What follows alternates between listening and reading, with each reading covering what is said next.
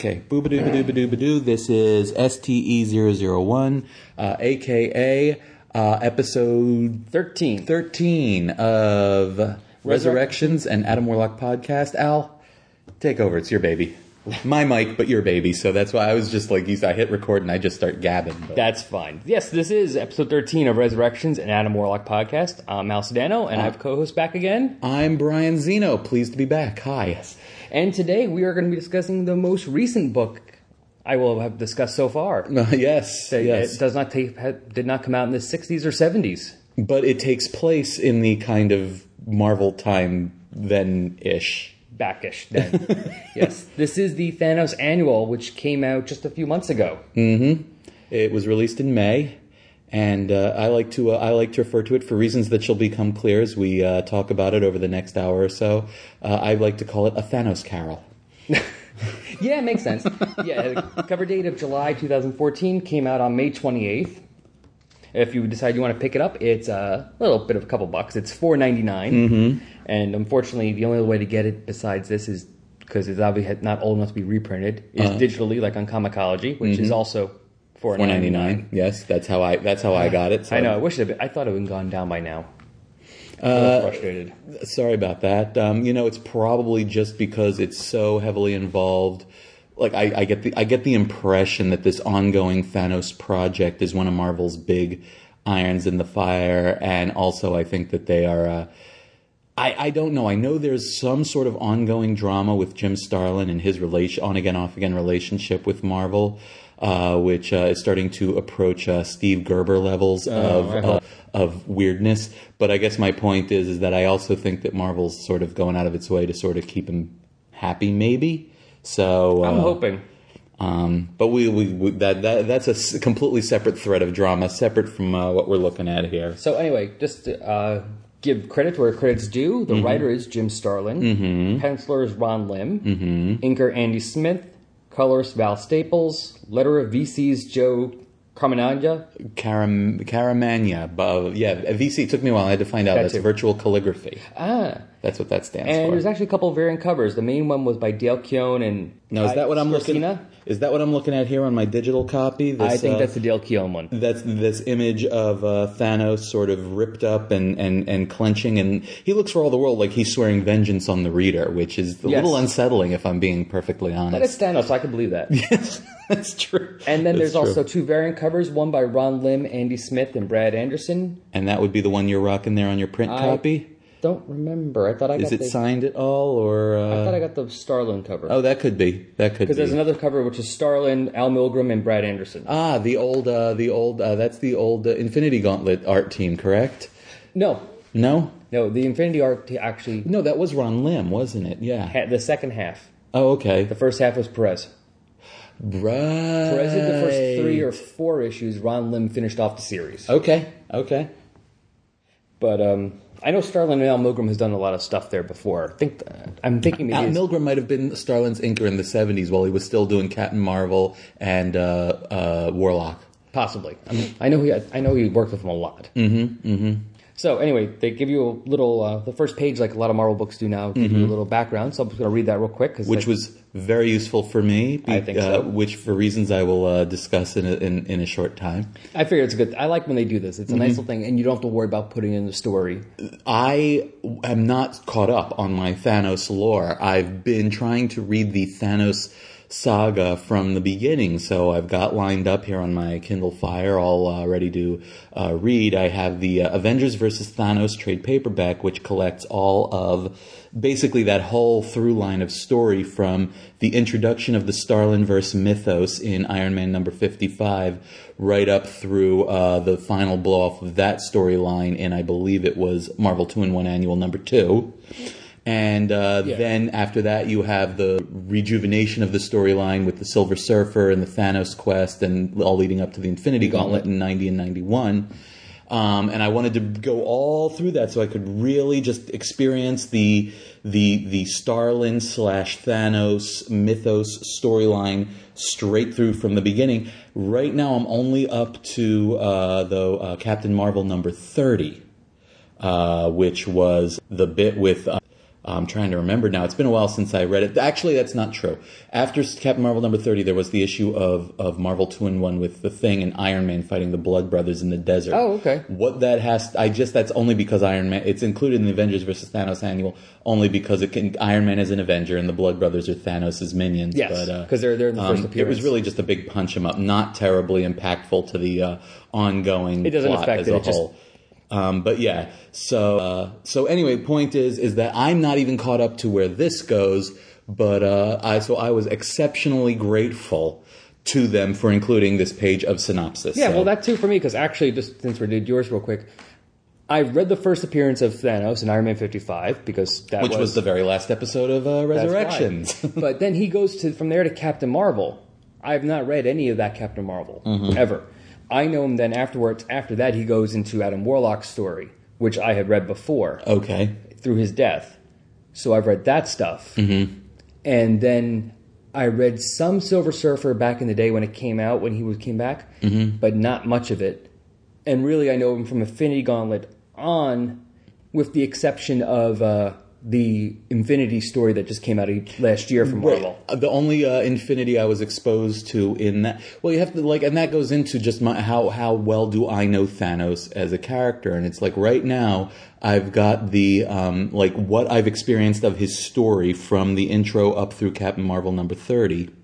And past that, all I really know about him is that he's this scowly, big bad kind of figure that everybody in the Marvel Universe hates because apparently he got a hold of the Infinity Gauntlet and killed half the universe, but then that got undone, but everybody still holds it against him. And that he's a dick. And basically he has this irrational, romantic love for death, the personification of death. Yeah, he wants to woo her. It's not even like a serial killer thing, I love killing people. Right. No, he actually loves death herself, right. or itself. He loves... Right, so that's pretty much all I know about him. Now, just a brief aside, have we ever, to your knowledge, we got this backstory of he was born as one of the Titans of Titan, Saturn's moon Titan. Yeah, he's one of the Eternals. Son of Mentor... brother of Eros, a.k.a. Star Fox, the rapist of the Avengers. Now Mentor and Star Fox have pointy hair and otherwise human-looking faces. Have we ever gotten any explanation for why Thanos looks like a purple Skrull? Maybe, because I haven't read, like I said, I haven't read everything of his either. Okay. And one of the recent things which I haven't read yet was the Thanos Rising miniseries. Okay. Which was like an origin of Thanos. Oh, interesting. So I don't know why. Now, I will say in the first appearance in Iron Man 55, they all look like that. They showed them a little bit, and Mentor and Eros all look similar to him. Okay. So I guess maybe they're putting forth a theory, and this is pure speculation, and everyone who's actually read that stuff is just going to be sitting at home shaking their heads while they're listening to this. But I'm theorizing that they're putting forth a theory that maybe Mentor and Eros and the other Titans evolved past that, and Thanos didn't, which is why he's still such a destructive, a.k.a. primitive being. That's possible. Now, for out of story, for just why they did it purposes, for publication reasons, I'm going to assume either that when the other Titan, people from the other Eternals from Titan were shown again, they forgot they were blue-skinned. That could be. Could be. But they already had shown Thanos a few more times as with the skin, so they figured, well, let's just leave him, just have him be the different from the others, and then we have to figure out later on why he's this way. Also, it might have been a copyright infringement thing, because if I remember the look of Mentor correctly, especially the look of Mentor in the Jim Starlin early 70s years, give him blue skin, and now you're intruding dangerously on Guardians of Oa territory. Oh, that's true. So, anyway, but back to the Thanos annual. So yes. I could digress endlessly here. Yes. But actually, there's a good point to this. The fact that neither one of us are 100% up on Thanos where we have read everything. Yes. So, but when you said to me, read the Thanos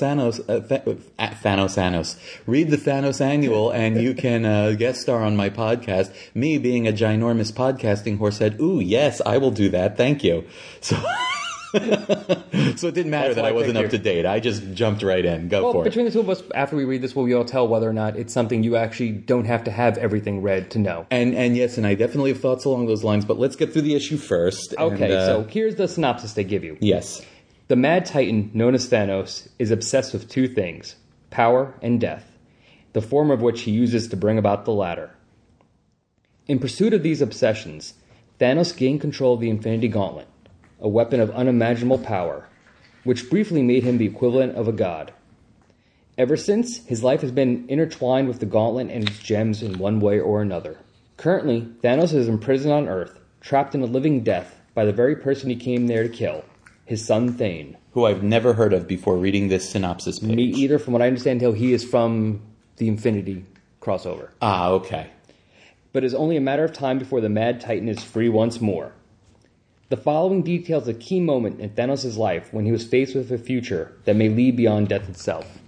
And that key moment, as the little caption box on the bottom of page 1 indicates, this key moment takes place for one iteration of Thanos during the conclusion of Captain Marvel number 33, which, as I already mentioned, I haven't quite reached yet. So yeah, but that's basically Thanos' first big story. I mean, his first appearance was Iron Man 55, but the Captain Marvel story was his first big because even multi-issue. Thanos was trying to take over everything, and we're all. Because even in the Captain Marvels that I've read up through issue 30, he's been a presence. He's been the villain of those issues, but he's pretty much just been your pretty stock standard issue power mad megalomaniac. He's got the Blood Brothers and the Super Skrull and various other minions doing his dirty work for him. And he was after the Cosmic Cube just because he wants to dominate. But I mean, there's not much making him Thanos, separating him from, say, Annihilus or Blastar or any of those, any of the other galactic type megalomaniac villains that we've seen in Marvel Comics up until that point. Oh, see, I read those, so I didn't know that. Yeah. I have to wonder when he became, because when I read him in Adam Warlock, in the Strange Tales issues when he first shows up, he did seem very much like the Thanos I know. Right. Well, I mean, he's scowly and he speaks, like Thanos, but like I said, I think the mythos was still developing, so I'm wondering when is that tipping point. As we get through it, I'll be interested to find out exactly where that tipping point is reached. So the story is called Damnation and Redemption. Or a Thanos Carol. Yes. I just reiterate that for reasons that will become clear by the end of the issue. I know what you mean, though. And this starts off in New York City. Now, it says several years ago. Marvel time. Yes, gotta love Marvel time. So this takes place, like we said, at the end of Captain Marvel 33, which came out in 1974. Right. So that's several years ago. And I like their vagueness there, although it's smart, because at some other point, he's talking about how it'll be a couple years before he learns about the Infinity Gems and then figures out how to use them even. So I'm like, wow, not only is this supposed to be quote unquote several years ago, but there's also going to be several more years before he even gets to Infinity Gauntlet. Right, so which is still 20 years ago. Right. So the vagueness is actually appreciated because really I want to worry about the story. I don't want to be tying my parietal lobe into pretzels trying to figure out how Marvel time works, because it doesn't really. It can't be under 10. I mean, just real quick, they always say it's 10 years, but it can't be 10 years. This has to be like 15 years ago. Yeah. But still, in universe. In universe, to have it all make sense. But still, we'll let that slide a little bit. But yeah, Marvel time always amuses me when they play with it. Yeah. So we got Thanos standing on a rooftop clutching the Cosmic Cube while Marvel, in his red and blue uniform, streaks away in the background. Yeah, so it starts off with him monologuing a bit, but in caption boxes. As he will do. Yes, but in the caption boxes. Right, so he represents an internal monologue for Thanos. And I like this, actually. It's one thing you forget. It says here, he's talking about how his plan to get the Cosmic Cube and take over basically everything, and now he was at the point where he actually had the cube and everything he had been working for centuries was about to be realized. And it's like, oh yeah, you forget, they're immortal. So Thanos has been around for hundreds of years. And this is something we talked about in the last episode, where in the first issue of Iron Man, where they this whole backstory about Drax and Thanos having this epic war. And I'm like, I really would have loved to have seen like a mini or a one-shot showing that war. I would love to see stories that take place hundreds of years ago. I don't know who else they would use, or it would just be Thanos, but showing like Thanos' rise to power. I mean, I know there was the Thanos Rising mini, but I thought that was more about his childhood and growing up on Titan and like how he turned into, from a kid to evil monster guy. Right. But I would love to see him going from like young evil monster guy to experienced, like, the Thanos who... How he learned his trade of evil. Like when they show you stories of Conan the Barbarian when he's like 16, 17, and he's still getting his ass kicked more, and, women are tricking him more because he's not experienced enough, as opposed to later when he's like in his late 20s and 30s where he's, killing everybody, right. and, banging everybody. And later still when he's King Conan, hating having to govern and wishing he was still kicking ass. But knowing much more than, probably being able to kick the ass of his younger self. That's another good, that's a good podcast for another time perhaps. Yes. Conan, because that's a separate, by Crom, that would be a good podcast. Yeah, especially the John Buscema, the Barry Windsor Smith stuff. Yeah, no, well, I see, I love John Buscema's Conan so much, especially when inked by Ernie Chan. Yes. That Barry Windsor Smith stuff, as good an artist as Barry Windsor Smith is, and all respect in the world to Barry, I resent it for not being John Buscema. And actually, to drag this back to the Thanos annual here, that's actually one thing I want to point out real quick is just, it's nice for me to be enjoying Ron Lim's artwork in this Thanos annual, because for years, Ron Lim was one of those guys, For years, the only thing I thought about Ron Lim was the fact that I my first exposure to him was when he would do fill-in issues of Excalibur. I forgot about that. Right, like during the Inferno crossover. And the point is that so to me, Ron Lim was an artist that I resented for not being Alan Davis. I could see that, especially in that period.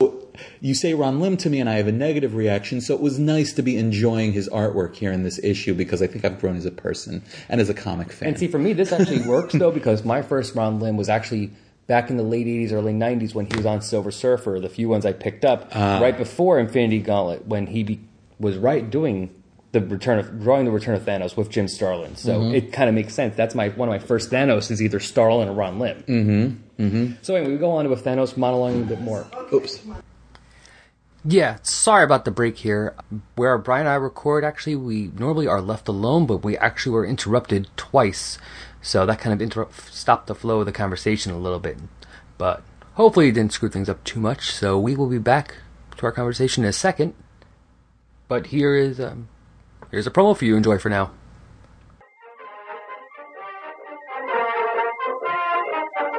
The March to Victory.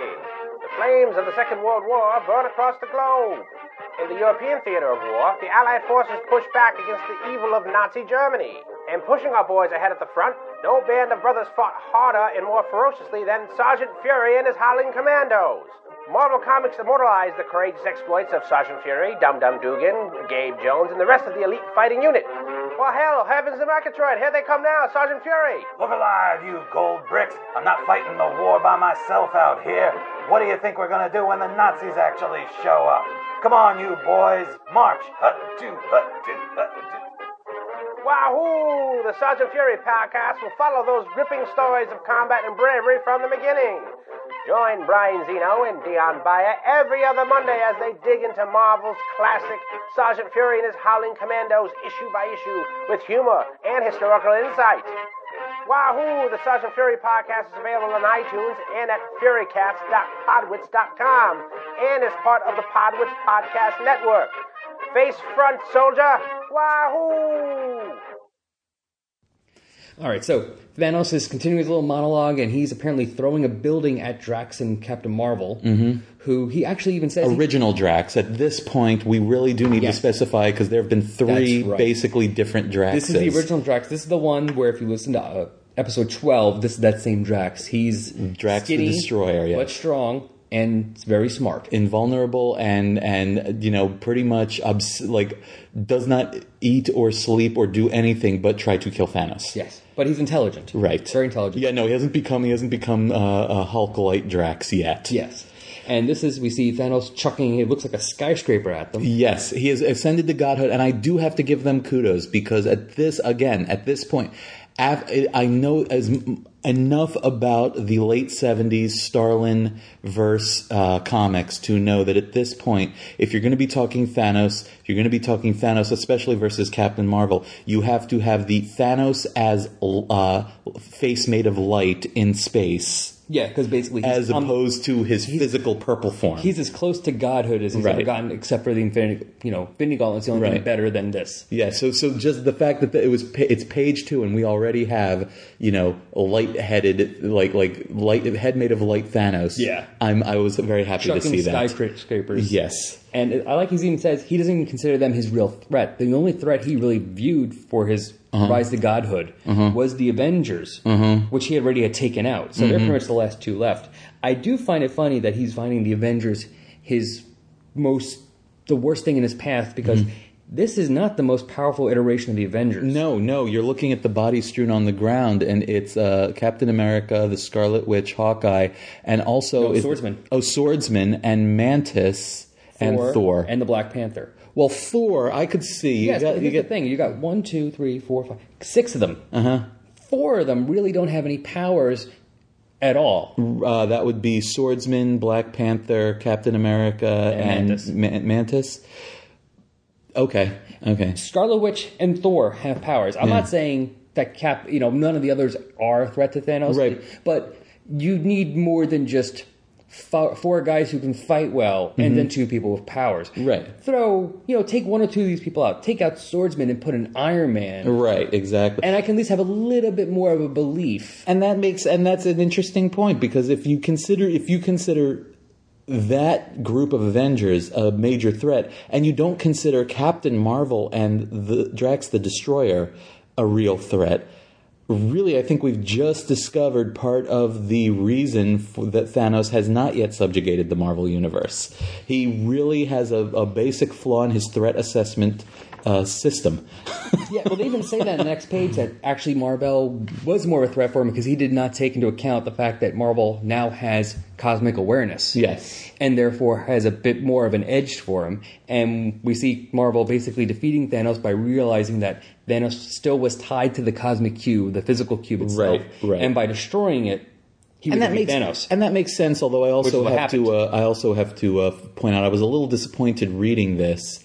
To discover, as this story sort of recaps, that this major universe-threatening scheme of Thanos's was defeated essentially by a punch. Yes, the good guy gave the winning punch, and but he had to know where to punch. No, absolutely. If you didn't know that was even still around, you wouldn't have looked for it. And this actually is something which Starlin has put it out later, so I think he's retroactively adding it in. Okay. For this whole issue is that Thanos' key enemy has always been Thanos. There's always a part of Thanos that feels that Thanos does not deserve what he's trying to get and always leaves a way for himself to be defeated. He always leaves it. He leaves an opening. Now it might be the smallest of opening. Man, deep. It might only be a small exhaust port 2 meters big, no bigger than a womp rat, which someone has to use the force to hit. But it's there. No matter how much you think he's completely impregnable, there is a little spot. Now, it's not going to be an easy thing. You just can't walk up and poke him with a stick, and he goes, "Ow! Damn it! I'm done." Yeah. Although that is kind of how it appears at points in this issue, but that's different. Because we have that, the Marvel beats him, cube's destroyed, they think Thanos is gone, everyone's happy, and we see Thanos beaten to hell, floating out in space. And just despairing. It's very visually represented as Thanos's, the panels representing, showing Thanos, they get smaller, and then finally they crack up, and shards of panel with fragments of Thanos's image in them sort of crumble and fall to the quote-unquote floor of the page, which devolves by the end into merely a white background. Yeah, he even just says here, something within me broke. I had come to the end of my story. Yes. But he is rescued by his remaining minions, the 2 Blood Brothers. Who rescue him and, bring him into their ship. And I like how they use them. It's basically Thanos' brain, and the 2 of them are pinky squared.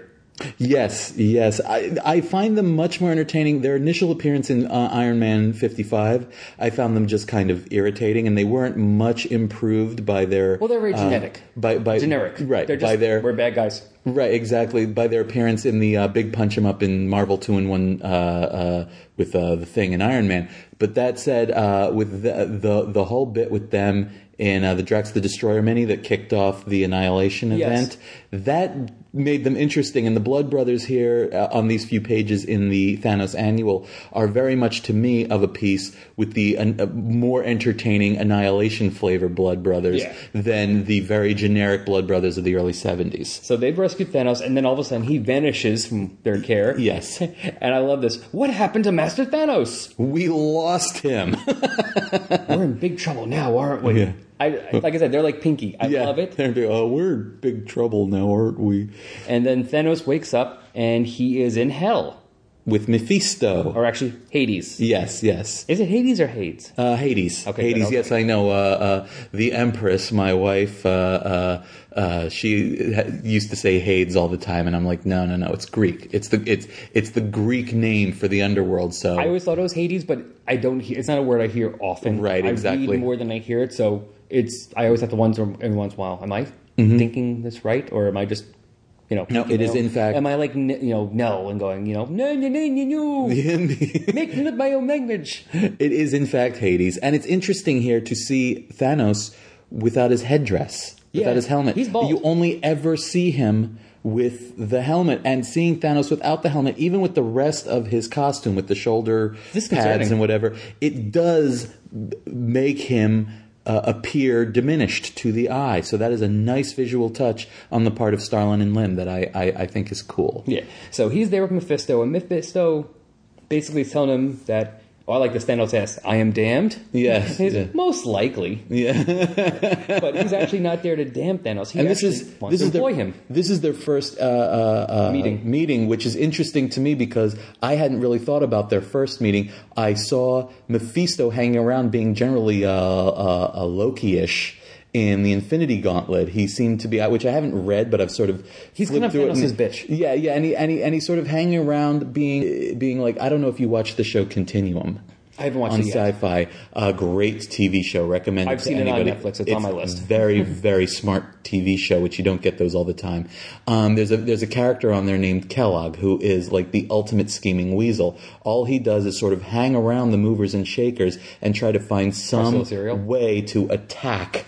Like to attach himself, Remora-like, to the situation and benefit from it. And that seemed to be what Mephisto was doing in the Infinity Gauntlet. From what I remember, basically, like everyone else is like, oh my god, we have to defeat Thanos. And Mephisto's like, new boss, how you doing, chief? And so seeing their first meeting here in this and seeing Mephisto being the dominant one and Thanos as the submissive one, that's very interesting sort of reversal there. Yeah, because Mephisto basically says that within his...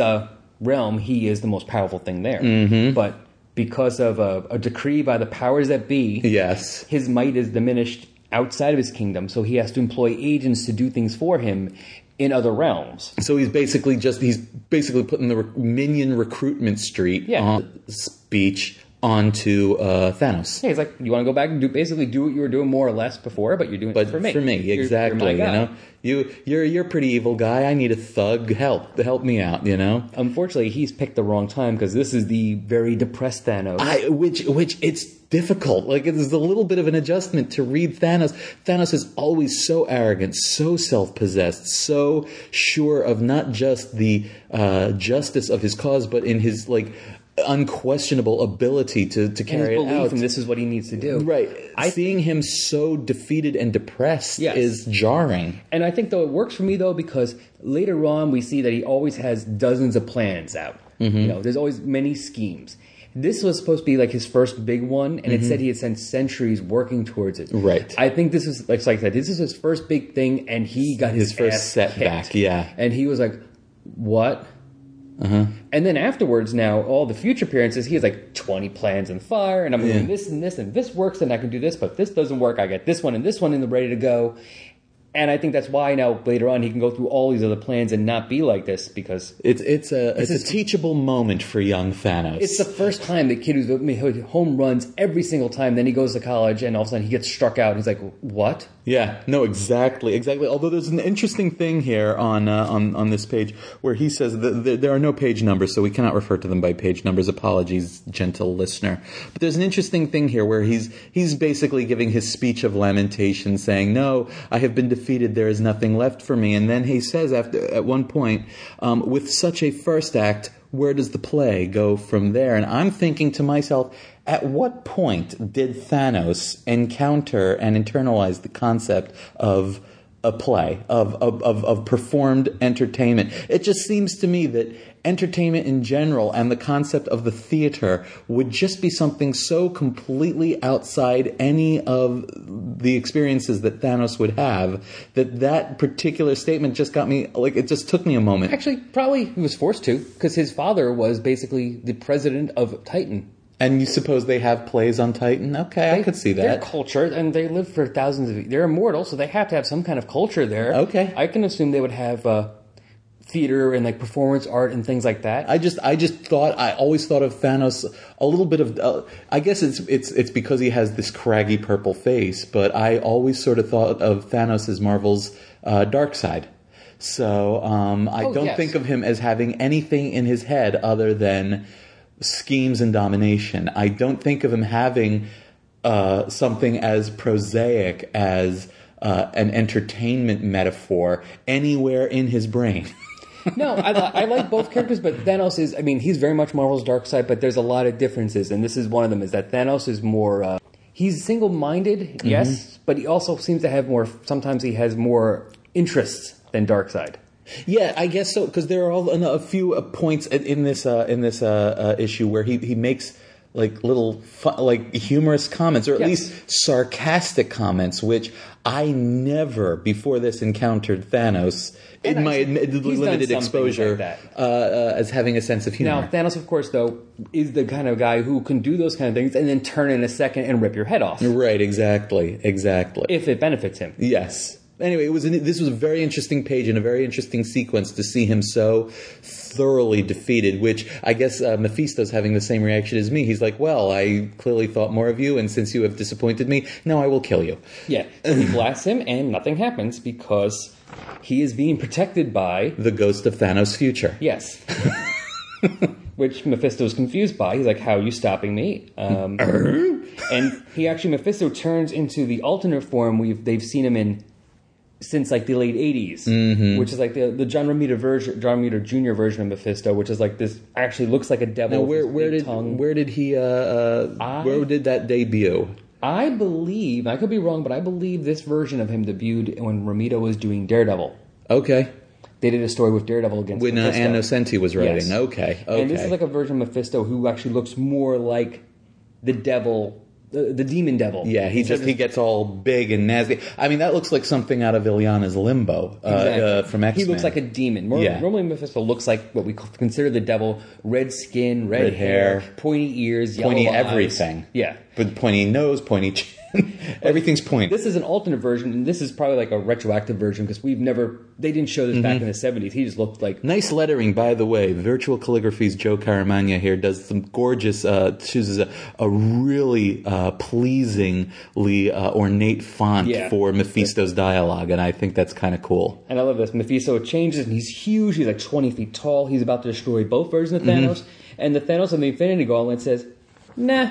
Nope. Snaps his fingers, and all of a sudden, and this is the only joke I can think of about this to say. It's has nothing to do with recent activities. He went from infinite power to itty bitty living space. Yes, exactly. He's in looks like a soap bubble. Yep. He's just in a little round cage, and I call it the Infinity Gauntlet. And this is one of those points. He's got a Thanos grin, which is very disconcerting. And he says, I call this the Infinity Gauntlet.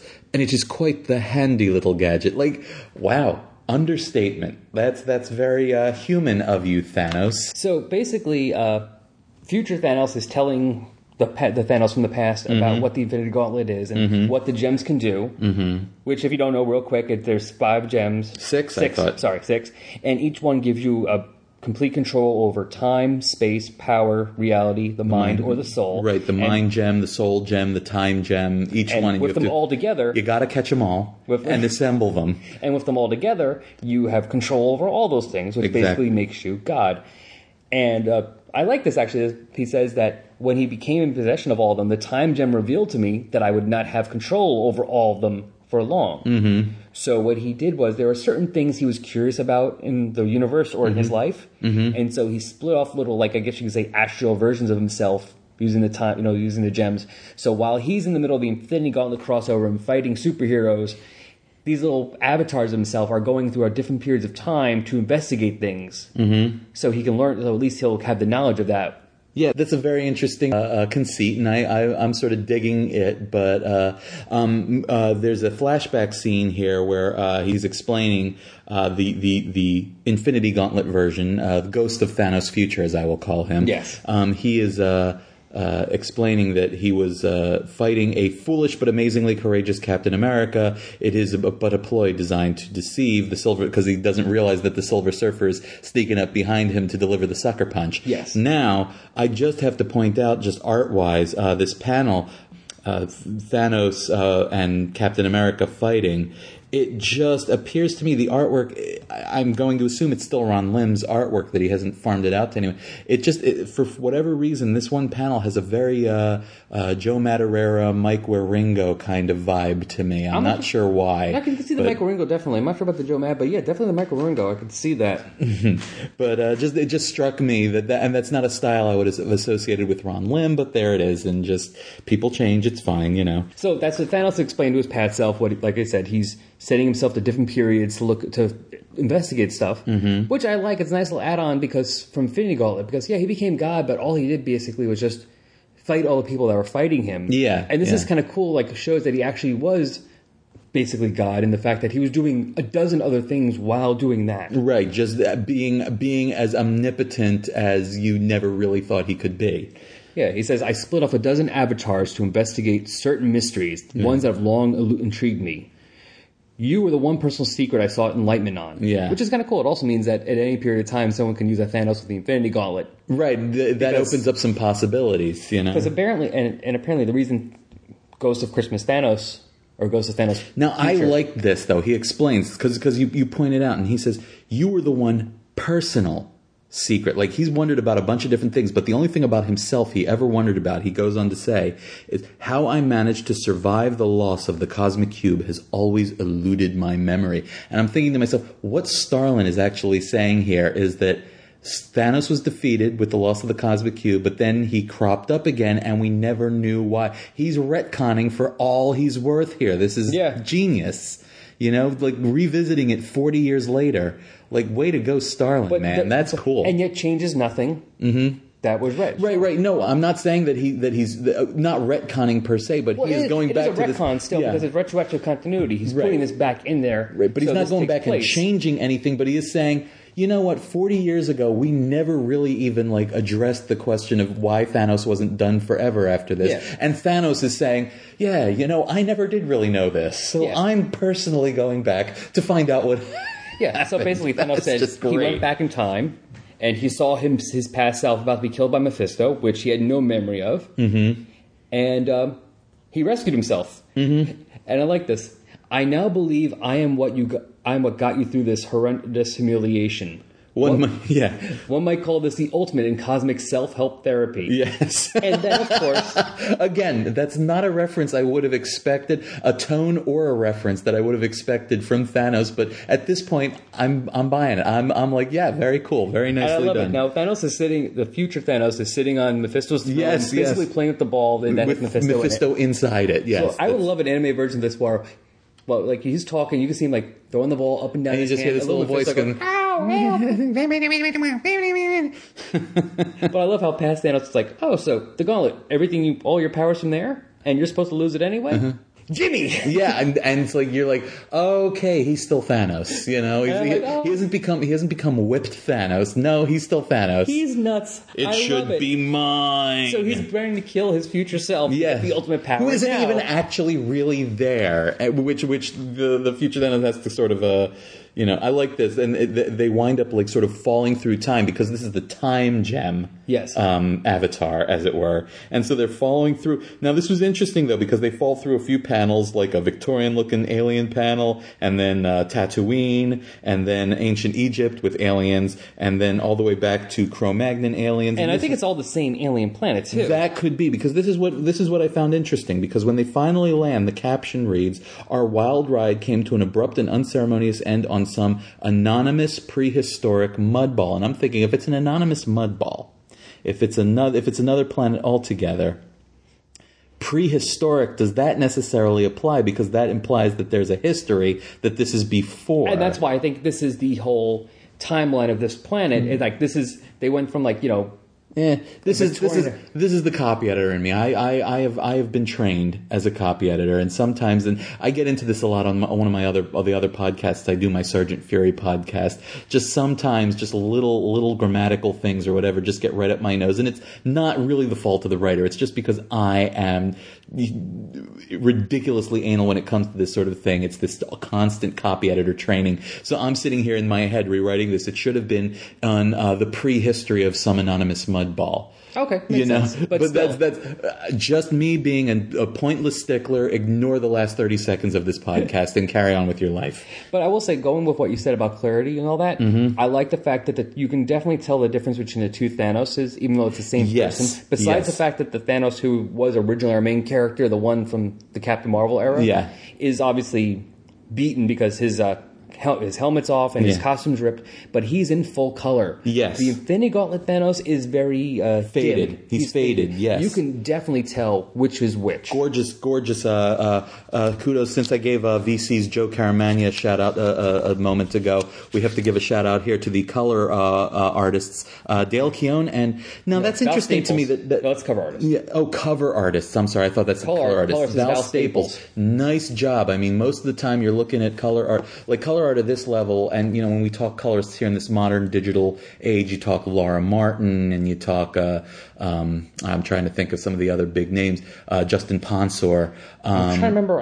I remember from X-Force was really good, and I know Sonia Obak, but I forget if she was a penciler or the color artist. I am not sure, but anyway, the point is, when the color is employed to this useful a storytelling employment, you really have to give a shout out. So way to go, Val Staples. So they land, and Infinity Gauntlet Thanos basically wins because he uses the mind gem on his past self to basically make him stop.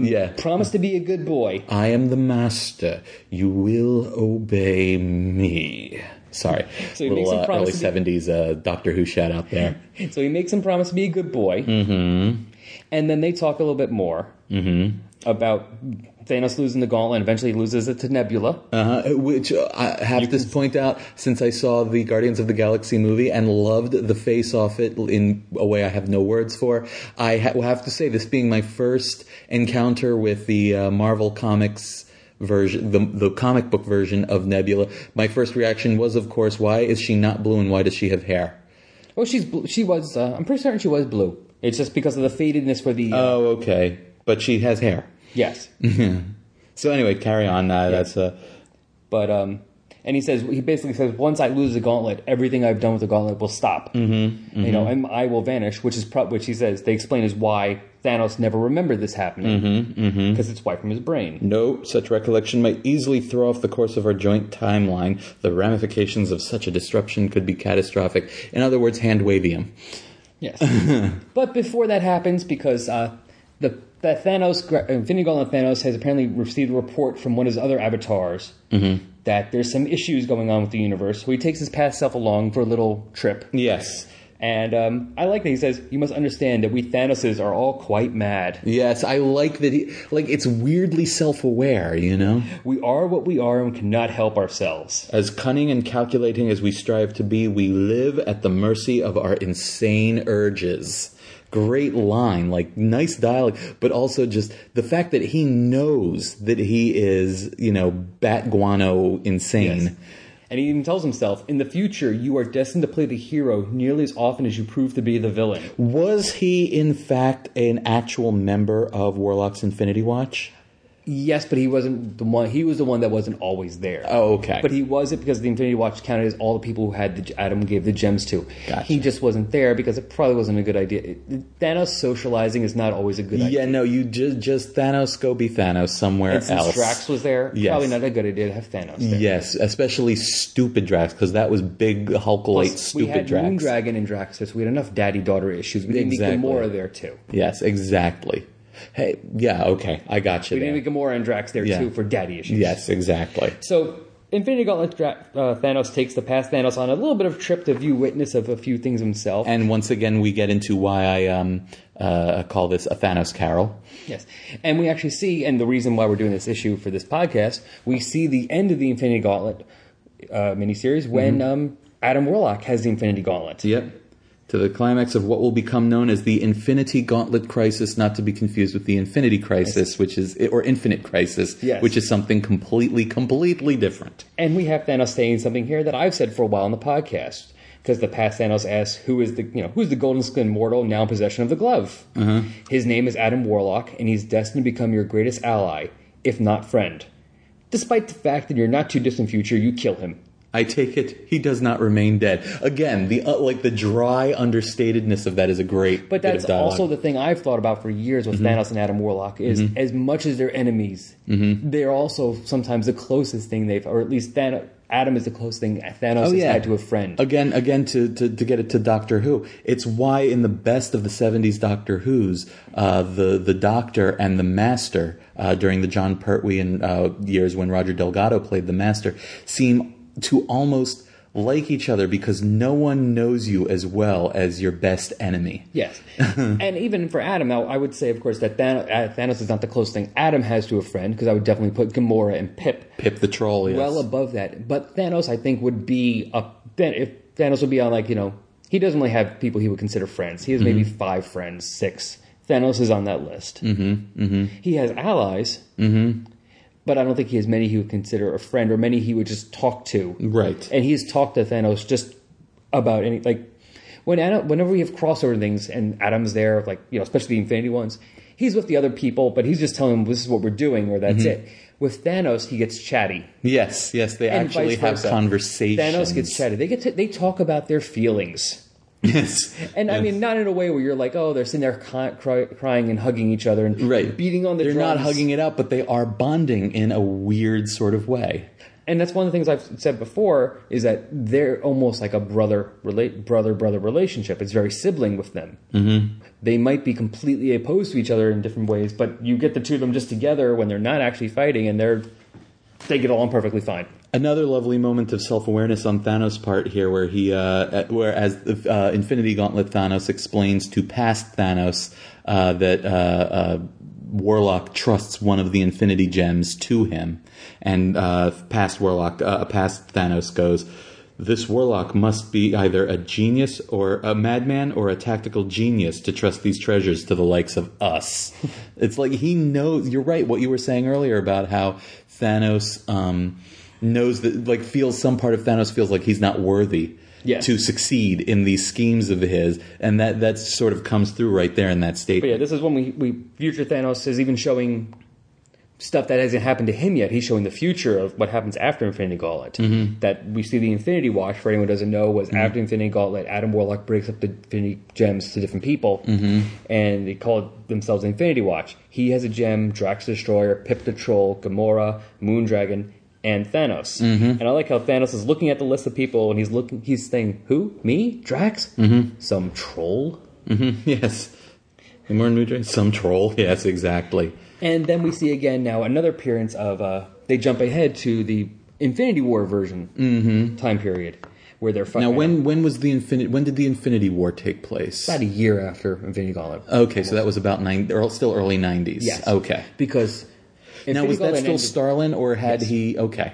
Yes. No, all 3 Infinity crossovers, War, Infinity Gauntlet. Crisis, Gauntlet, War, and then Infinity, which recent... No, not the recent one. This, the other one was Crusade. Oh, Infinity Crusade? Okay. All were him. Okay, interesting. Yes. Interesting. So we see they see that, and then they even see Infinity Crusade, which is Infinity War is Adam Warlock war, basically his evil side, the Magus, took over. Which that was originated in the Warlock of the late 70s. Yes.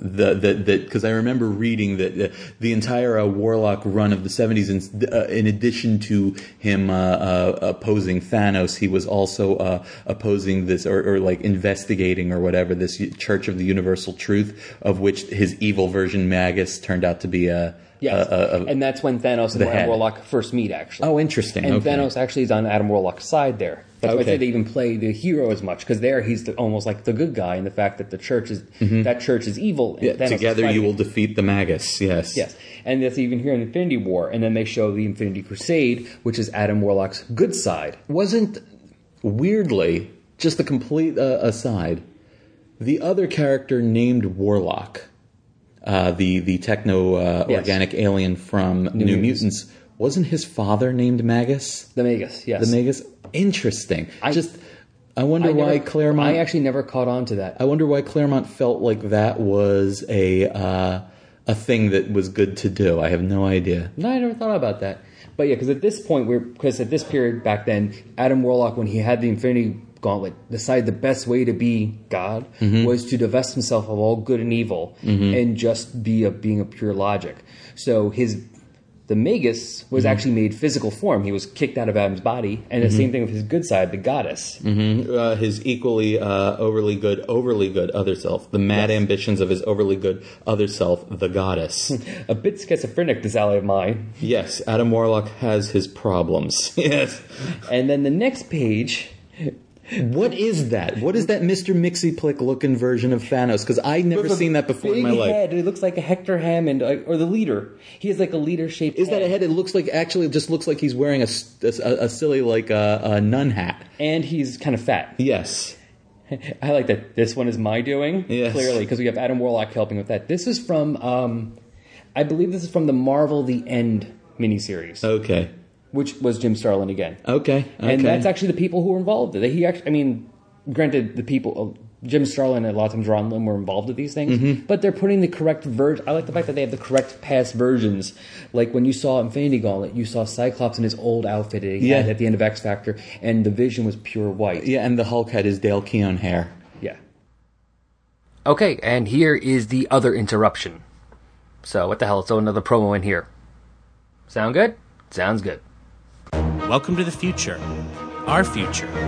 And soon to be your future. Well, until the next retcon, or reboot. Welcome to the Legion of Substitute Podcasters. Forged in the past by Tales of the Future. The Legion of Substitute Podcasters. And now, the secret origin of the Legion of Substitute Podcasters. You know, someone should do a podcast about the Legion of Superheroes. Yes. Yes, they should. We should ask the guys at CGS to do it. But aren't they kind of busy? Oh, no. It would be a great idea. I'm not so sure about this. I mean, they have the weekly podcasts they do. They are planning all their con appearances, setting up interviews with comic talent, scheduling the next Super Show, and restocking the bar for their next anniversary episode. Oh, come on. It'll be an easy sell. Let's go in and tell them about it.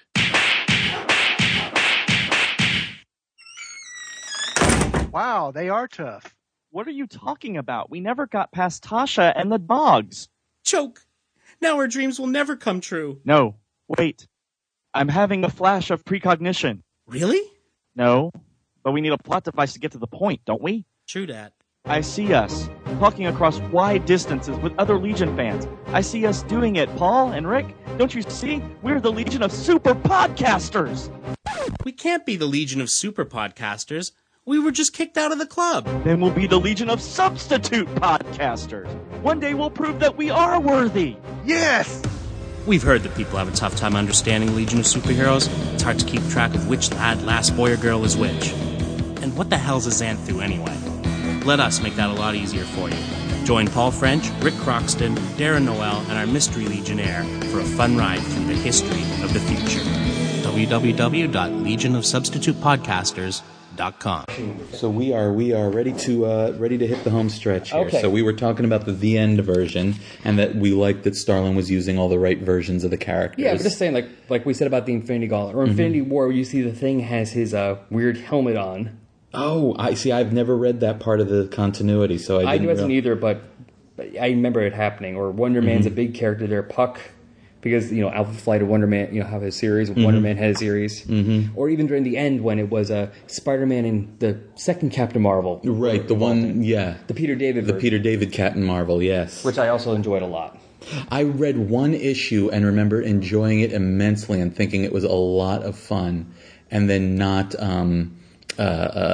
reading any further. It was very strange. Yeah, and then we go on with Thanos going through more versions of himself and Adam Warlock working together. It says, when he took out Galactus. And this is my favorite bit. Am I out of my mind taking on that cosmic powerhouse? That asks past Thanos, and future Thanos replies, disturbingly so. Would you like details? No, thank you. There's that troll again. Not very fond of trolls. Who is? I mean, I love that little bit. There's just a little bit of kudos to Starlin too, because clearly Starlin is repaying, Marvel is going to Starlin, and it's not just because, hey, we want his name on this. It's we want Starlin to be handling Thanos and the Starlin-verse corner of the Marvel cosmic mythos. And Starlin, for his part, is repaying Marvel's respect for his realm of creation, as it were, by not remaining stuck in a 1970s storytelling mode, but clearly stepping up his game to be a little more in line with a modern storytelling sensibility. And I like that, because a lot of times you think you get these classic creators, and it's they're too stuck in what made them classic creators in the first place. A lot of classic bands or rock bands where they'll be making new albums, but it still sounds like they came out with in the 60s or the 80s. Right, exactly. But then sometimes you get somebody who does a song and you're like, that sounds current. Yeah, exactly. One thing I could think of, a lot of 80s hair bands, let's say. Yeah. Even if they do something new, it sounds like their 80s stuff. Right, exactly. But I will say, what's his name? Nikki Sixx has that band 6 a.m. I was not aware of that. I've heard a couple things of theirs that actually do sound like it's current. I didn't even know at first it was somebody from the 80s until I looked it up. Yeah. At least that's my opinion of it. But I mean, it's something along the lines of that. He's keeping up with the times. Right, exactly. And the way he's doing this, he's making Thanos even more of an intriguing character to me, at least. Well, I'm enjoying the character more because... Exactly, and Thanos is clearly getting a perverse kick out of interacting with and needling to some small extent his past self. Because at times, I love Darkseid. He's a great character, but at times he's done a bit Jason-esque. Yeah. He has, obviously he talks more, but he is still just, this is my goal and this is it. And to use the analogy, while again, not exactly going as far as that character, Thanos is a bit more Freddy Krueger-esque right now. Right, exactly. He's still evil and twisted, but he's having some enjoyment out of it. He has a sense of humor. He has more fun with it. Yeah, exactly. He's having fun with it. And Darkseid just does it because that translates into fun and joy for the reader. Because right here, when Thanos he says, "I should assume I survived this encounter with Galactus," more handily than you should. You are cautious. You are curious about your future deaths. It's just this whole interaction is getting very, very satisfying. One of my favorites is at the hands of Drax the Destroyer. You have favorites? Then they show from one of the storylines where Drax kills Thanos. But like that, he rips my heart out. Yeah. Many deaths, and it basically, Infinity Gauntlet Thanos explains to his past self that he dies many times and that he is resurrected many times because apparently the universe doesn't allow him to stay dead. Apparently, the universe, eternity, I guess, or whichever one of the cosmic embodiments you want to chalk this up to, but some aspect of the universe feels like it needs to have a Thanos in it. Yes, and he's even said that about Adam Warlock. You are apart from the norm. Oh, real quick, because I wanted you to know this before you even read the Infinity Revelation graphic novel. In all the different past appearances, look at how because this will come into play in the next one. Look at how Adam Warlock appears. He has the different costumes he's had each time. Yes, because I remember his Shazam-like 1970s Power of Warlock costume. Now here we have the black Infinity Gauntlet costume with the red gloves and boots and the skull brooch, as it were. Yeah. And then later that's still in Infinity War. In Infinity War, and then in the end he's gone to a more all red It's actually almost like a combination, because that's kind of like his the tunic thing without the lightning bolt, like he did in the 70s, Yep, but with the yep. black underneath. Yep. So, just note that, because that will Note come into that. play in the next one. Okay. And I even like now, he's showing him, let's see, life and death. Yeah, Thanos is talking to himself again. Life and death will truly have no meaning to or sway over you. Yes. In a strange way, you may boast of being more immortal than even the Asgardians. Yeah. And then he's actually showing himself a representation of many of the cosmic powers of Yes, Marvel. this whole sort of cosmic hierarchy. Yeah, and he tells himself, I believe you will eventually rank somewhere in the middle. I love that. It's like, because you'd think Thanos would be offended by this, but no, Thanos is actually like, truly? Cool. Like he's kind of like, cool. And like he's just happy to be included, which it's an almost softness So to we have Thanos four characters. rows of the big cosmic characters from Marvel. So at the top we have the Living Tribunal. Mm-hmm. Then underneath we have Eternity and Infinity. Mm-hmm. The next one we have Love, Order and Chaos. and then Hate. Mm-hmm. And then on the bottom row here we have Galactus, a Celestial. I believe that's the In-Betweener. Yes, the In-Betweener. It looks like Odin. Zeus and the Stranger. Okay. So that is kind of so the Living Tribunal ranks above Eternity and Infinity in the Yes. Marvel cosmic hierarchy. Basically, That's from what I got, interesting the to Living me. Tribunal is basically, yes, because Eternity is the representation of the whole universe. Mm-hmm. Living Tribunal is over all the universes. Mm-hmm. Oh, In other words, okay. if you go to an alternate universe, like the If Marvel were to produce a multiversity map yes, of sorts. yes, basically, like Eternity is representation of that universe. So therefore, our Eternity would be different. The Eternity for the 616 Marvel universe would be different than the Eternity for the Ultimate Universe, yeah. or from any of the ultimate or the any of the universes Marvel we- Zombies universe. Exactly. But Living Tribunal Would is be- the Living Tribunal. So like Darkseid, there is but one Yes. Living Tribunal. And from what is implied, basically, it basically goes God's lips to Living Tribunal's ears. Yes. It's basically God, Living Tribunal, then everyone else. For context of that little exchange that Al just had, please check out episode 5 of our 4-Color Fanboys podcast at 4color.podwits.com. Carry on. So basically, the whole point of taking his past self a bit through the trip to the future is because one of his other avatars, Thanos had sent out to find out what happens to himself in the future. Could only travel a few years in the future. Apparently, after that, there was nothingness. Yeah, just everything ends. The whole universe just ends. And like he says, there's a pile of corpses over there. Who's standing on top of it? Well, guess who? Yes. It's Thanos. It's the Fan Man himself. And this, I believe, is their teasing for the Time Runs Out story that's coming up with Marvel soon. Oh, it's funny. I've been picking up on the odd dropped hint here and there. Yes, because the two Thanos even talking, the past Thanos says, so the Time Gem's capabilities are limited. I do not believe so, but time might be. Yes. And that's yes. when we see him on Earth's moon, because he said, it's amazing how much of the problems of the universe evolve this little backwater planet, Earth. And it occurs to me because that being on the moon, of course, the first thing I instantly thought was Original Sin because of the whole mystery going on with the Watcher being murdered on the moon. And there's not many actually Earth characters on here in this pile. There's a big pile of bodies, but it's a lot of I see a Kree. Shi'ar and I see a Nihilus. Is that a Nihilus there? I see a Nihilus. I be a couple of Shi'ar, a bunch of Kree, a bunch of Thor. Skrulls. Thor. Drax. Who's technically an Earthman, kind of, sort of. The Hulk. Mm-hmm. Guard. What is his name? From the Imperial Guard. Gladiator. Gladiator. The Silver Surfer. A couple Brood. Mm-hmm. And then a few other aliens I'm not really sure of. Mm-hmm. Interesting. And then we see Thanos standing over them. And then everything goes to white. Mm-hmm. Like the universe. And then they're standing in the white.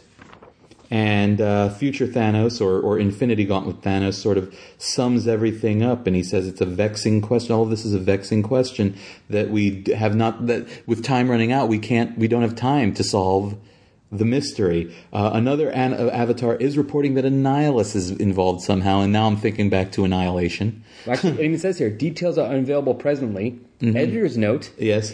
They will be in December when Savage Hulk #7 goes on sale. Now, is that the one that Alan Davis is writing and drawing? That is, so I don't know how that works out, because that's currently taking place in the past. No, exactly. I'm wondering if that's all going to tie. I wonder if that's going to be in the past, too, or if it's And it just occurs to me, time runs out. This is probably some sort of follow-on from all of the time damage that From, Age of Ultron. But yeah, I'm wondering about Savage Hulk. Is it going to be still just a past Hulk thing, or is it going to be one of those anthology books where Alan? I don't know whether it's always going to be Alan Davis or somebody else, but like once this story's over, Yeah, somebody else will come in and we'll get a different Hulk story at another time period. That could be. So we'll see. So Thanos reminds himself that unfortunately you're going to have to wait till this actually happens to find out what happens. So what was the point of this whole? It was for Thanos. It was for Infinity Gauntlet's Thanos' satisfaction. Yes, he doesn't give a crap but about. But also for past Thanos, basically to get himself out of the dumps. Right. To basically cheer himself up, even if he doesn't remember what happens, which we see when he tells himself. I like that he calls himself Titan. Yeah, I bid thee farewell, Titan. Be strong. Yes. And he sends himself away, and then past Thanos wakes up with the Blood Brothers again. Mm-hmm. And I like this. Master's feeling better? Better? Yes. With that creepy smile. Yes. And he is ready because he says there's a vast universe out there in need of terrorizing. So it worked. Even though he doesn't know what happened, he has basically gotten over his issues. Mm-hmm. Mm-hmm. And then the last page, we see and your boy Warlock. Again, yep. We see the Infinity Gauntlet Thanos talking with the Living Tribunal. Because he's saying, I just want to see what's going on here. I just want to quietly observe the wondrous event. And the Tribunal's like, no, that's not allowed. And we see Thanos and Warlock in a newer costume. It looks more like his Guardians of the Galaxy outfit that he had on a few years ago. Mm-hmm. Just standing there looking at each other. So something's going on with them. Mm-hmm. And basically the Living Tribunal kicks him out. Mm-hmm. Just sends him right away, no question. And he says, let the heavens take note and beware, for universal transmutation has begun. And then it's to be continued in the Thanos, the Infinity Gauntlet, Infinity Revelation. If you want to see what happens with Adam Warlock and Thanos. So, very satisfying, but this Thanos annual doesn't serve to advance much in the way of the storyline. It's really more of a Starlin is back. Starlin will be continuing the Starlinverse mythos and the Infinity sort of things, stories. In the Infinity Revelation. So it's Infinity Gauntlet, Infinity War, Infinity Crusade, and now Infinity Revelation. And you're sort of thinking so this was really more of a Cliff's Notes of all that has gone before, what you need to know about what has gone before in order to enjoy the story going forward. Yeah. And the structure of it with future Thanos taking past Thanos and showing him the Christmas yet to come. That's why I kept calling it a Thanos Carol. Yes. So unfortunately, not there was much else to do in the episode. Right. That's we pretty much chewed it through. I think good stuff. Did you enjoy it? I did actually, not so much because, like I said, I think. I will enjoy it more when I've had a chance to experience all of the stories that it grew out of in quote-unquote real time as I read my way through Avengers vs. Thanos, the Thanos Quest, Infinity Gauntlet, etc., etc., etc. As I read my way through those, and now thanks to this, I've thrown the short-lived Warlock and the Infinity Watch series onto my read list. But was I correct when I originally told you that you didn't need to have read all these? No, because this serves as very much as a Cliff's Notes primer for all that is to come. And now I feel like I can lay down the cash for the Infinity Revelation graphic novel and not sit here and wonder if I'm jumping to the end of the book, as it were. So. Yes. So good. I'm glad. Now, unfortunately, we're running out. We got interrupted a few times, so we're running out of time here. Yes. Or at least my time with Brian. I'm going to finish up after Brian leaves later, and I'm going to put on the Adam's Friends and a few other things on there. Okay. But for now, let's say goodbye to Brian. It's been fun. Have me back on anytime. You know me. I'm always willing to talk comics, especially when they're as rich and detailed as this one is. Really, that's one thing that attracts me to the Starlin mythos and has me continuing to hack away at the very extensive backstory that I've mentioned because it's very rich, and that equals very rewarding to me. Well, I'm glad so you thank enjoyed you, it. thank you for enhancing my enjoyment. And thank you for being here. And Brian, before you go, let everyone else know where they can find you. Yes. Well, I am always on the Podwits podcast at podwits.com, Podwits. And the Podwits is now in the process of spawning a whole Podwits podcast network.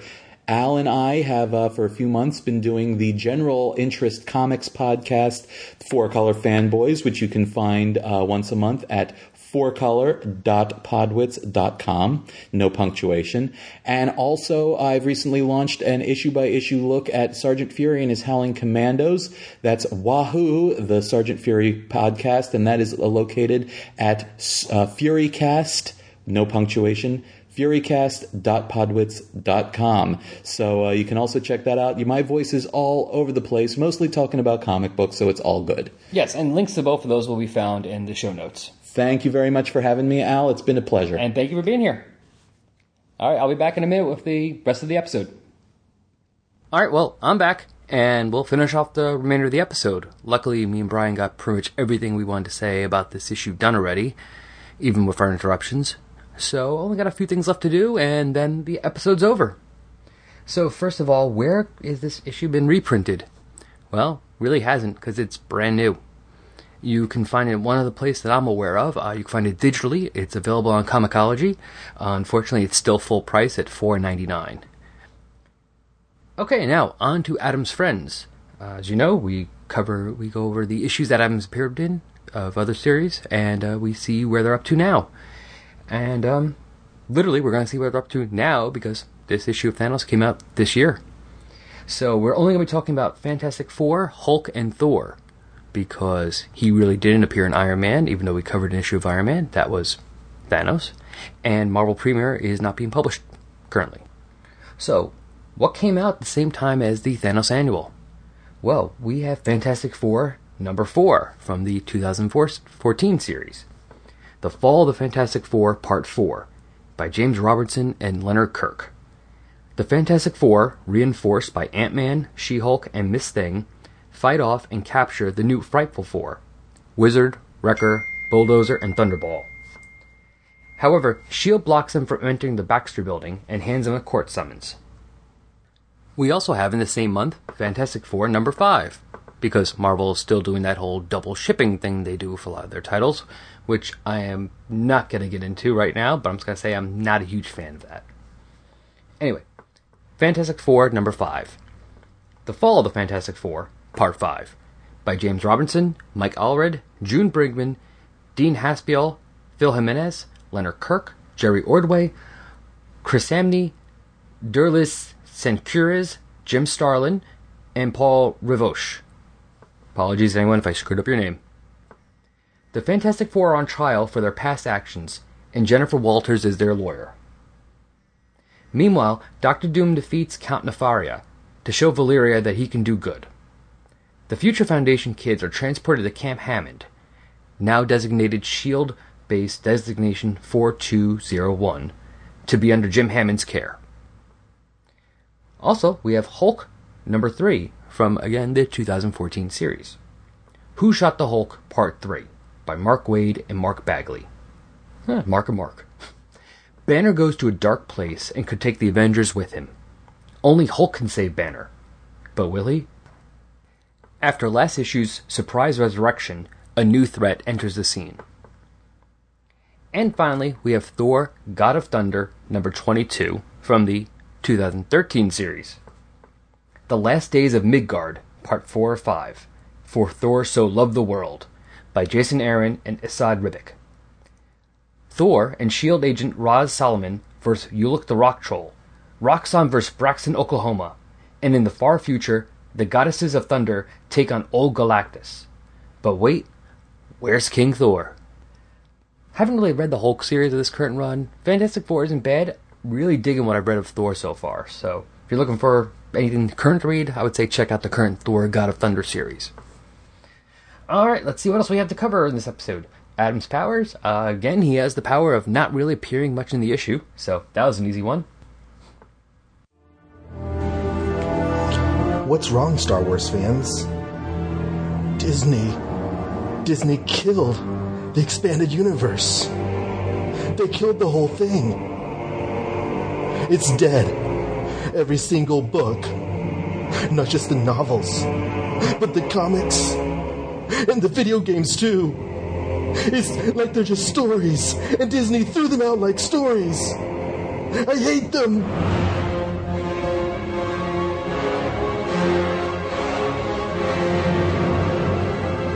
Okay, Star Wars fans, relax. Here, have a Snickers.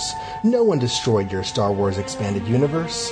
In fact, I'm going to give you a whole new opportunity to go back and explore all those books and comics that have helped to shape and mold this universe we love so much. Join me on the Star Wars Saga Cast, where I'll be walking through the various branches of the Star Wars expanded universe, much of it for my very first time. I'll be bringing you short episodes that review comics, longer episodes that explore the novels, and in-film commentaries, because you know you're just dying to hear what some random guy on the internet has to say about movies that you've seen 100 times before. You know you are. So come along for the Star Wars Saga Cast at thestarwarssagacast.com.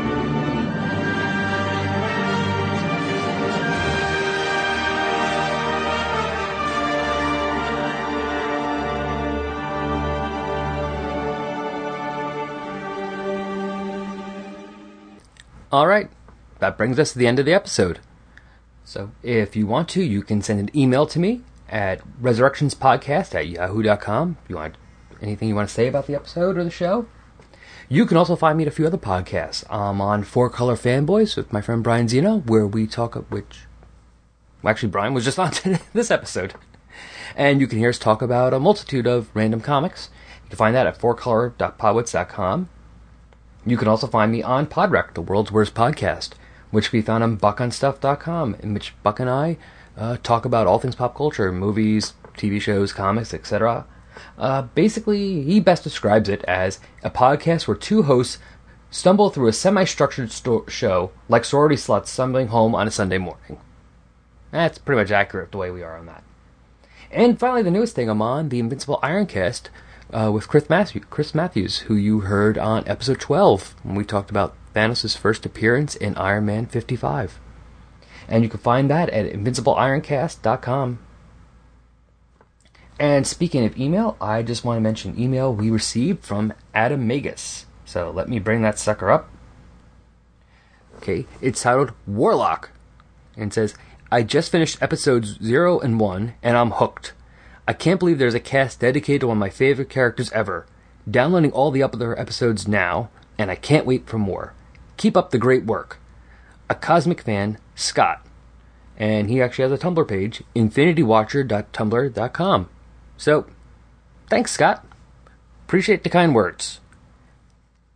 I also want to mention real quick, one of our earliest letter writers, Keith Mason, actually has a Guardians of the Galaxy blog page. And I've been reading it, and it's pretty cool. So you should check it out at liverpoolmonkey76.wordpress.com. And it's actually spelled out LIVERPOOLMUNKY. That's it, then. I will be back shortly with the Thanos the Infinity Revelation. Actually, I think I'll be back shortly. This episode should be coming out on the 31st of August. And I am getting married in just less than 2 weeks. So I'm trying to get in one more episode in before that, but I cannot guarantee or promise. If you've checked out the Tumblr page, you've seen that I'm not posting as much as I used to because wedding stuff is just taking up time and distracting me. Hopefully after the wedding, everything will go back to normal. So I cannot promise we will have 2 episodes in September, and if we do, I can't promise they will be out before... Either one will be out before the 20th, let's say. But hopefully. So, if not, please keep that reason in mind and bear with me. Oh, I completely forgot. Yes. I just mentioned the Tumblr page, which is also where our show notes are, and where you can find links to all the websites or podcasts I mentioned in this episode. And that's at resurrectionsadamwarlock.tumblr.com. Can't believe I almost forgot about that. I'll be back soon, everybody. Take care. Bye.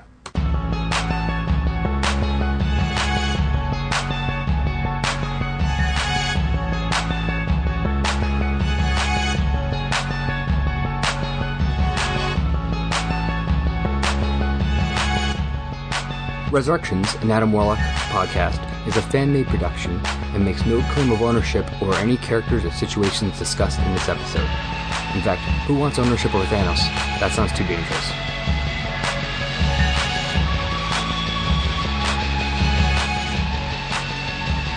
The opening music for this podcast is Intro Pompeii by Lino Rise, and the closing music is Dark and Dramatic by DJ Puzzle. Both are licensed by the Creative Commons license. You can find Lino Rise at free-intro-music.com and DJ Puzzle at peaceloveproductions.com. Links to both can be found on the Tumblr page.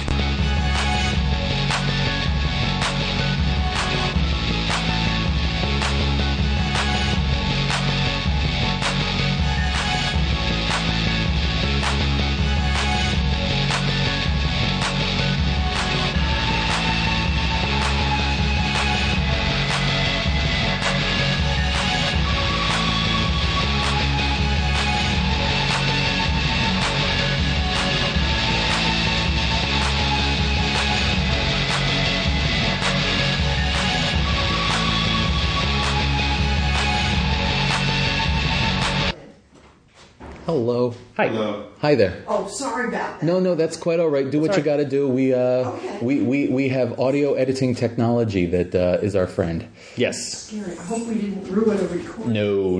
Nope. Okay, good. That's why technology exists, for us to fix things. I'll write this down. Yeah, you just put on a card or a piece of paper or something Yeah, like we that. got a little. And I'll get out of your hair. We'll just Yeah, take a little break. And, that's fine. Give them a minute or two. yes. I'll see if I can find some music. Yeah, right. I know the Xcast, they use the Price is Right music. Oh, they do. Oh, I found that I found the piece that they use for the opening theme of Fantasticast. Oh, cool. It's you're right. It was a pre-existing song, and I listened to the whole thing, and it's actually a really good song. And I think it's called the Divine Comedy or something Oh, that's like right. that. They mentioned it once. I couldn't remember that. Yeah, That sounds right. Yeah, and I looked for it, and it was most. We have the archaeological dig here. Yeah, more of my notes actually are more in the early, and then the middle stuff kind of skips a bit, and then get to the end. So, Sorry, guys. Okay, no, that's quite all right. because I reread the first Fletch book recently, and I'm like, oh, I forgot how much I love this book. Interesting. I never read it. Is it very similar to the first film? one is there's a few things they take out, they were taken out for the movie, but very similar. To Does Book Fletch resemble Chevy Chase Fletch in? well, he's blonde. But, Okay. but I mean, very much character-wise, it's very similar. Is very similar. They play him. But he's actually Chevy Chase is a little bit more jokey. Mm-hmm. But Fletch is still in that vein. Okay. But yeah, it's a pretty faithful adaptation. Okay. It's pretty close. Fletch Lives has nothing to do with any of the books. Okay. That was the second movie, right? Yeah.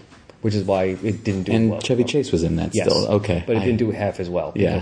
Probably because they didn't have as good a story. They didn't have as There's good a story. 11 books total. Yeah. Why you couldn't have picked one of them to adapt, I don't know. Yeah, you'd think that. There was another. I think that's the way. I think that was True Blood. As far as I know, True Blood does not follow the story of any of the Sookie Stackhouse books by Charlene Harris.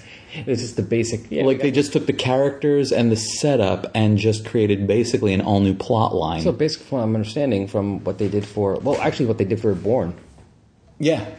If you read the books, I've only the only Robert Ludlum novel I ever read was his very first. I got it in my head when I was in college that I was going to read every Robert Ludlum novel in publication order. I read the first, and then I never read enough. I read the first three, and I think I've listened to one or two of the other ones, which weren't by him; it was by the people on tape. Like Eric Van Lustbader did a few, right? But the movies are very different. And the funny thing is, I'm fine with those. But I'm still a little upset by the fact that apparently that's what they're doing for the Fantastic Four movie. Oh, is really they're just going to make an original sort of? It's going to have nothing to do with it. They even told them don't bother reading the books because they told the actors don't bother reading the stuff because it's going to have nothing to do with it. Bye. How exactly? And it's going to be a found footage movie. Interesting. Because it's by the guy who did Chronicle. Okay. Which I've heard good things about. Oh, I've heard good things about And my it too. issue is even the whole fact that the guy who's playing the Human Torch is black. Right, I was just going to say, how are they going to explain like the sibling relationship I don't there? even That's the only issue that I don't had. even care if it's step siblings, as long as they're siblings. I don't want. I mean, that's just one of the few things I'm like. For most things, I'm like, you know, like when the X-Men movie came out, people were bitching like Wolverine didn't join when Cyclops. I'm like, what you want? You really want 20 movies of the original 5 in those crappy yellow costumes fighting the Vanisher? Yeah. And then the next movie they're gonna fight the Cobalt Man. Yeah. I'm fine with them switching stuff around, but Yeah. but that's picking bits of the mythos. Like, I don't want a love triangle between Johnny, Reed, and Sue. Right. You make it Sue, Ben, and Reed, I can live at least. Because that was kind of there in the very early There's a little issues. bit more of that, and I'm fine with that a bit. But I can deal with that. But not Johnny is don't change that much. Yeah, you see, for me, my only issue with the and we will get back to this in a moment, but my only issue with the casting of Johnny, I'm not. Believe me, I'm not one of those people like they can't change the race. Johnny Storm can't be, but Johnny Storm can absolutely be black. There are some characters who could be anyone. But right. You know, hell, make anybody. You want to give me a black Spider-Man? I love Miles Morales. I would have loved Donald Glover as Spider-Man. Right, exactly. I have no problem with that. That is not my issue at all. My problem is that when you take this iconic brother-sister relationship and you make only one of them black, that just really punches up the perception that it's the token black casting. Yes. You see what I'm saying? And that was my only And there's issue that too. with that casting. But like I said, at least with the sibling part, if they make them even step siblings, I'd Right. be happy. If I'm his just curious If her to see. dad married his mom, Right. And you know what? Do something different. Like I said, don't make Like a it be- Brady Bunch kind of do deal. something different. Don't make it be his dad marrying the Right. mom. But go because you see that more in the British Maybe he was shows. adopted, or she was adopted. But you see that I've noticed that stuff. American shows, whenever there's an interracial couple, black and white, it's always black guy, white girl. Yes. Half the time that when you're watching British shows, half the time it's reversed. Right. Have you noticed, and that's just last thing, because we do have to So bang if they're this going to do out, something but- like that, I would be happy if they did that because that would be interesting. So the last thing I'm going to say, just real quick, have you've I presume you've been watching Doctor Who at least since the reboot. Oh yeah. Have you noticed that since the reboot, how few straight white couples there are on that show? Almost every couple that is presented is either interracial or same-sex or both. You know, really, Rory and Amy were one of the very, very few.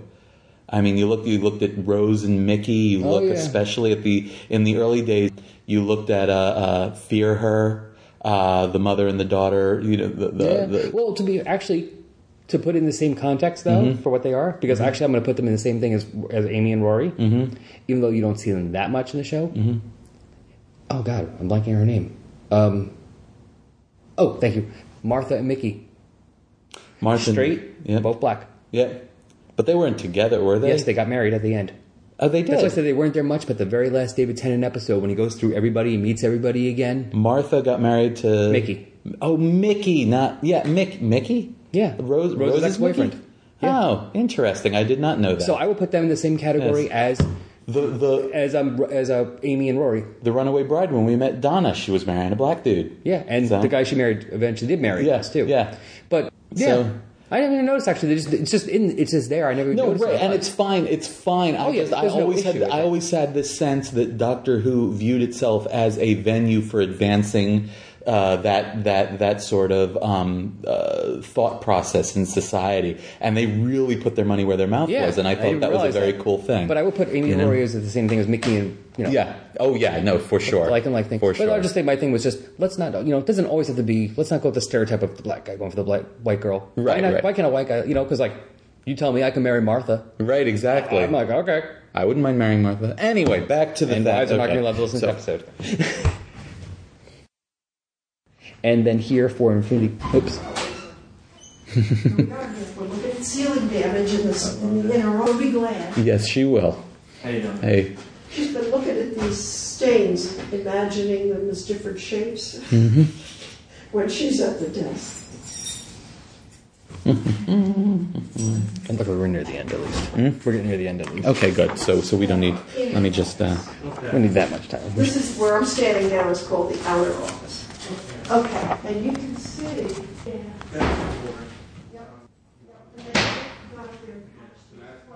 That's just confusing. That's just confusing looking What? with all the lines. Yeah, I used to type doop doop doop doop doop doop doop doop, and taught me that if you swipe from letter to letter, it's much more accurate. Because it doesn't assume you're picking the specific letters. It'll suggest like words, and I've gotten very used to doing it. So, I'll be right back. I'll just go pick up the mail. So okay. I'll be right back. Formulate your thoughts regarding the remainder of the cast. Yeah. That way you can just, $50 lower. And Bring the mail. Shit, circulars. That's my wife. That's my wife. Okay. This. You know what you have to do now is bring both, actually, and just... Yeah, no, I'm not... Believe me when I tell you that it's more than my life is worth to pull that. See, I like to live on the edge. Okay, but this. Unfortunately, it's an instinct that mine. Someone says, "Don't poke the bill." Yeah, poke the bull. I just stick in my hand. I go, "Where?" Poke the bill. Yeah, it's to find the bull and. Where is it? Okay, let me get all this stuff ready to toss. Okay. I might as well use this wisely and sort of unplugging my stuff. Yeah, exactly. And you can just email that to me, I guess, afterwards? Yeah, I'll take it home and I'll just upload it to my DreamHost web space, and then I'll just email you a link. Okay, perfect. And you can use the link to download it, and then when you let me know when you've got it safely, and then we can and then I'll delete it from the space and save the space. Yep, perfect. Thank you.